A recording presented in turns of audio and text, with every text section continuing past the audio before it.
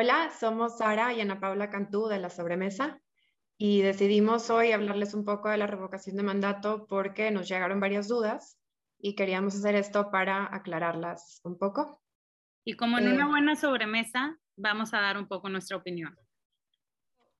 En general, ¿por qué queremos hablar de esto? Creemos que va a ser un tema muy importante para el rumbo democrático de México en lo inmediato, pero también, como ya está en la Constitución, a largo plazo. Una revocación de mandato, muy sencillamente, es que se le puede, cuando en una elección de democracia directa, es decir, todos los ciudadanos votan para que un funcionario de elección popular termine su mandato antes de lo que dure el mandato. O sea, es decir, puede ser un alcalde, un diputado, cualquier funcionario electo, si su término dura X años, vamos a llamar 5, se pueda acabar antes. Eso es en general. Lo que varía mucho es en los lugares donde se permite, que en la mayoría no, cómo se permite. Entonces, ahorita les ¿Y platicas para quién? y para quién. Entonces, se les platica un poco mi hermana cómo se hizo en México, que como dirían, ahí está el detalle. Bueno, en México se aprobó con una reforma constitucional en el 2019 que fue votada por Morena y sus aliados y la oposición, llámese PAN, PRI, PRD y MC, votaban en contra. Y como quedó en México, es que para que proceda la revocación de mandato, tiene que contar con el 3% de las firmas de la lista de electores. Este número en México son aproximadamente 2.7 millones de personas, entonces este es el número de firmas que se tiene que recabar. Si se recaba, entonces sigue la segunda parte, que es que el INE convoca la elección para la revocación de mandato y para que sea vinculante, es decir, para que la votación surta efectos en el sentido de que se quede o que se vaya el funcionario, tienen que participar el 40% de los electores. Hay que tener en cuenta que en la consulta sobre expresidentes el número que votó fue el 7%, por lo que el resultado no fue vinculante. Entonces, regresando a la revocación de mandato, asumiendo que vota el 40%, lo que sigue es, si vota que se quede, pues no pasa nada, seguimos igual, pero si votan por la revocación, que se vaya, y aquí estoy hablando, quiero aclarar, del caso del presidente, porque en México se aprobó para presidente y para gobernadores. Esto es en el caso del presidente. Si el 40% vota para que se vaya, entonces el presidente del Congreso asume de manera temporal la presidencia de la República y el Congreso tiene 30 días para nombrar a un nuevo presidente que va a terminar el sexenio. 2 años y medio que le quedan. Bueno, porque ese es otro tema importante. En México se aprobó de tal forma que solo se puede hacer la revocación 3 meses después de que concluya el tercer año del presidente. Entonces, solo para el presidente y solo 3 meses después, como muy específico. Si los ciudadanos, que son quienes teóricamente tienen que levantar las firmas para ese 3%, 6 meses después dicen, ya no queremos este presidente, o 6 meses antes, no hay nada que hacer. Bueno, 6 meses antes se podrían esperar, pero 6 meses después, o sea, está muy a la medida, vamos a llamarlo. ¿Y por qué crees que haya tanto ruido de que se esté haciendo? Nos vamos a los plazos primero para terminar de explicar cómo funciona en México. Los plazos en México para recabar las firmas tendría que ser en noviembre y diciembre de este año, del 2021. Se tienen que entregar antes del 15 de diciembre. Y la votación para la revocación sería en marzo del 2022. El presupuesto todavía no lo definen, pero el INE ya empezó, porque pues obviamente es un trabajal esto, y tiene más o menos presupuestados 5,800 millones de pesos. Que se Una podrían usar en barbaridad. muchas otras cosas. Hospitales, escuelas, Seguridad, minas, seguridad. en fin. A ver, nos vamos a una de las preguntas que nos hicieron, que es, ¿se puede evitar? Sí se puede evitar, pero para que se evite tienen que no reunirse el 3% de las firmas. O sea, si 2.7 millones de personas firman apoyando que se lleva a cabo la consulta de revocación de mandato, entonces se va a llevar a cabo. Yo personalmente creo que sí se van a juntar las firmas. El presidente lo apoya, fue una de sus promesas de campaña, o como dice mi hermana, una de sus amenazas de campaña. Y, y el presidente es bastante popular. Según la última encuesta del Financiero, en agosto tiene el 60% de aprobación. Entonces, yo creo que sí junta las casi 3 millones de firmas que se necesitan. Aquí va por lo que yo creo que desde mi perspectiva es muy criticado, o mínimo porque a mí no me gusta. Para mí es un lobo vestido de oveja. O visto de otra forma, ¿por qué se podría convencer a la gente o por qué es vendible? Porque después de todo la revocación de mandato te están diciendo, oye, si no te gusta un mandatario, en este caso nos limitan al presidente, pues el pueblo debe de poder decidir quitarlo, lo cual tiene algo de lógica. El problema es que en México sí hay muchos temas con nuestra democracia. Para mí es lo equivalente a que si tenemos una casa y nos está fallando la electricidad, poner la revocación de mandato es como si digo, ya sé, voy a comprar más focos. Es vistoso y es caro, pero no te resuelve nada. ¿Por qué? Porque tienes un problema de fondo en tu sistema, que en México parte por lo que no va a funcionar es que el problema de fondo es la partidocracia. Y entre esos problemas es el partido del presidente Morena. ¿Qué pasa? Creo que va a ser un tema muy caro, va a ser populista, se va a prestar a que el presidente se ponga a hacer campaña, se puede prestar como en otros países para que el presidente agarre y diga, me quieren mucho, entonces me prolongo, cosa que pasó en Venezuela, también fue una de las amenazas. En Bolivia. Y en Bolivia fue una de las amenazas de campañas de Evo y de Hugo Chávez. Entonces, no sé, o sea, es decir, aparte estás hablando de que esta revocación se está haciendo justo unos 6 meses después de que tenemos elecciones intermediarias. Si la gente no está contenta con el presidente, que es al único que le podemos cambiar limitar su mandato, pues entonces las personas, como en este caso, le van a quitar poder, le van a quitar diputados al partido del presidente.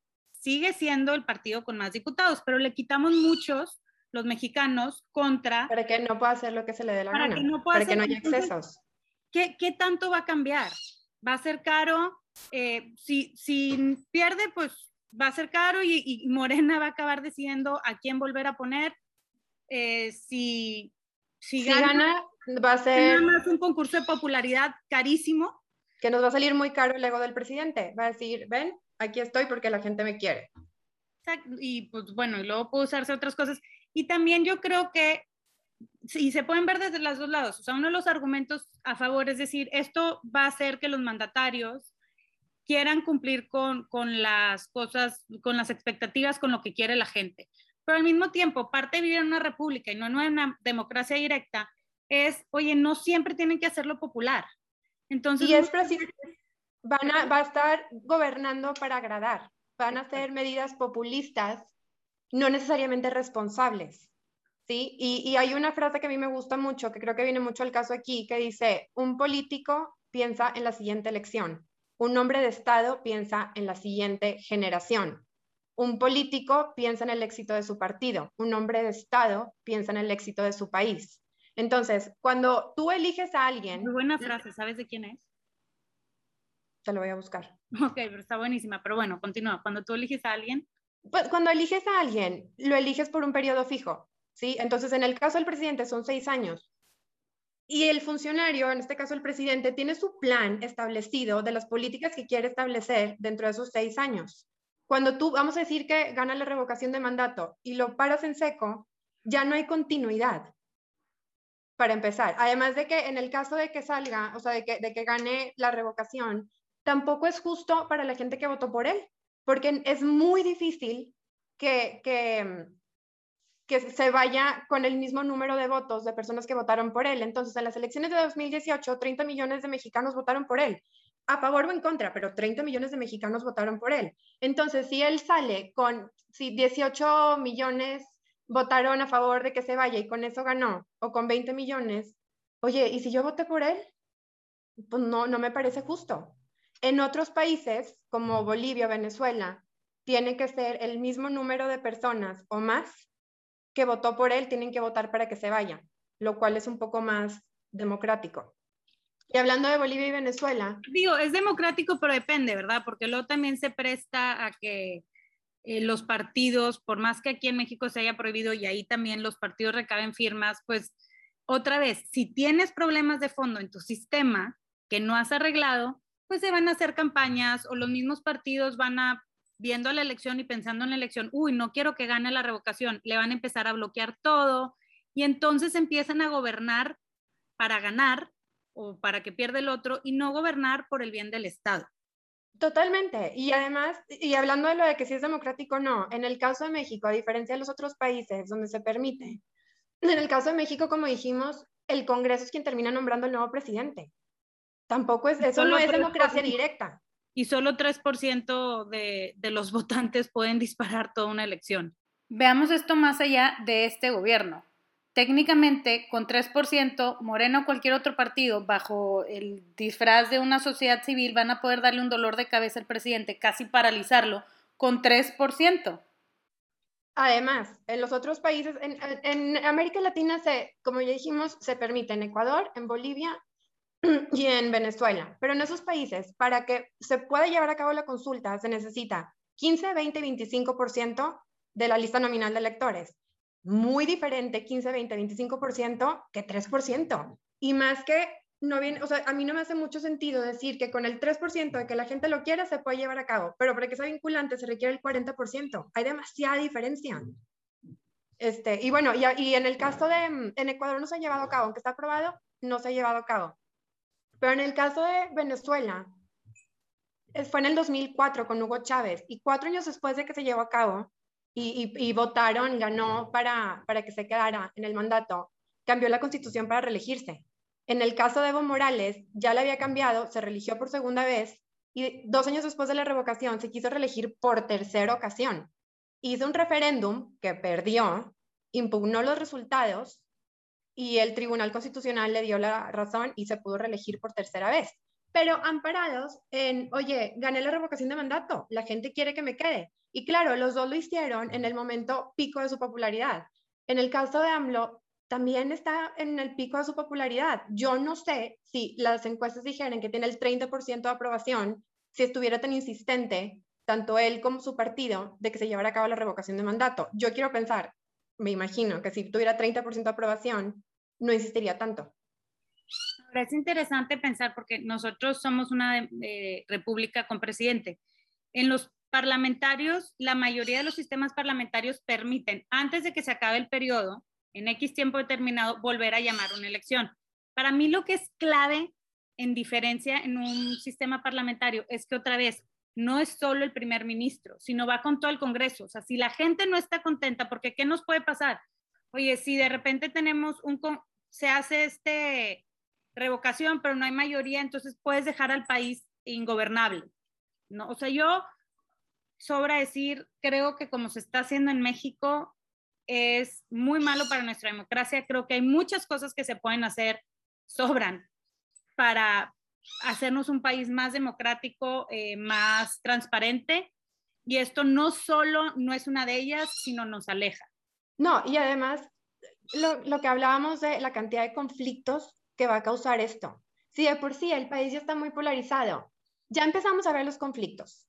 Primero, ahora, la semana pasada, que votaron para ver si se iban a extraordinario para aprobar la ley reglamentaria de la revocación de mandato, teníamos ahí a la senadora de Morena gritando, viva el presidente, viva el mejor presidente de México, mueran los conservadores, mueran los neoliberales, fuera Lorenzo Córdoba del INE. Exactamente, pero eso fue consecuencia directa de la discusión para aprobar la ley reglamentaria de la revocación de mandato. Entonces, ya estamos viendo esto, la cantidad de recursos que van a ser necesarios va a ser otra causa de conflicto, y luego encima en México, a diferencia de otros países, se pueden impugnar los resultados. Entonces, sea cual sea el resultado, esto no va a acabar bien, y yo creo que el que más va a salir perdiendo, además, es el INE. Porque el INE, ya sea que gane la revocación de mandato o no gane, le van a echar la culpa al INE. Y lo vimos con la consulta de expresidentes, como decían que como no salió como querían, que lo boicoteó el INE, que el INE no hizo su trabajo, etcétera, etcétera. Entonces, nos estamos jugando también una de las mejores instituciones autónomas independientes que tiene este país. Que mejorable también. Pero sí es de lo mejor que tenemos, hay mucho que mejorar, pero sí creo que esto también puede ser una estrategia para dar un golpe. Pero bueno, hay mucho que se puede decir y abundar en este tema. Quisiera como hacer un resumen para concluir de highlights. Revocación de mandato en general es la capacidad de terminar antes de tiempo el mandato de un funcionario que fue electo de forma democrática, por elección popular. Eso es lo que es. En México, como se aplicó es, solo para el presidente es el único servidor público que puede ser revocado su mandato. Solo se puede hacer... El gobernador. Bueno, y gobernadores, el ejecutivo. Pero eso ya es la legislación local de cada estado. Bueno, pero a nivel federal. Solo se puede hacer 3 meses después, o sea, la ventana es muy chica, después de que acabó su tercer año. Para dispararlo, tiene que haber firmas de solamente el 3% de la población. Sin embargo, en la elección, para que sea válida, tiene que votar 40% del electorado. Y muy democrático, pues no es tampoco, porque en caso de que sea revocado el mandato, quien elige es el Congreso, quien elige al sucesor. Importante, como, bueno, lo platicaba con mi hermana antes de, en otros países donde estoy vicepresidente, que mínimo se queda alguien que fue electo, en este caso no. Entonces, nuestra conclusión, bueno, mía, pero también por lo que ha dicho mi hermana, es no va a ser bueno para nuestra democracia. Importante también, nos hicieron una pregunta, ¿conviene votar o no? ¿Yayi? Híjole, es que siento que ya es muy personal esto. O sea, yo no me siento cómoda y se me hace una responsabilidad de mi parte decirles participa o no participa. Cada quien, nosotros lo que podemos es darles información, darles nuestra opinión, la verdad, sobre... Sí, pero no de eso, votar o no. Pero no de si deben de participar o no. Totalmente de acuerdo. Pues muchísimas gracias por acompañarnos en nuestra sobremesa. Síganos mandando sus dudas y comentarios y nos vemos pronto para seguir discutiendo temas de la actualidad. Adiós y gracias por leernos.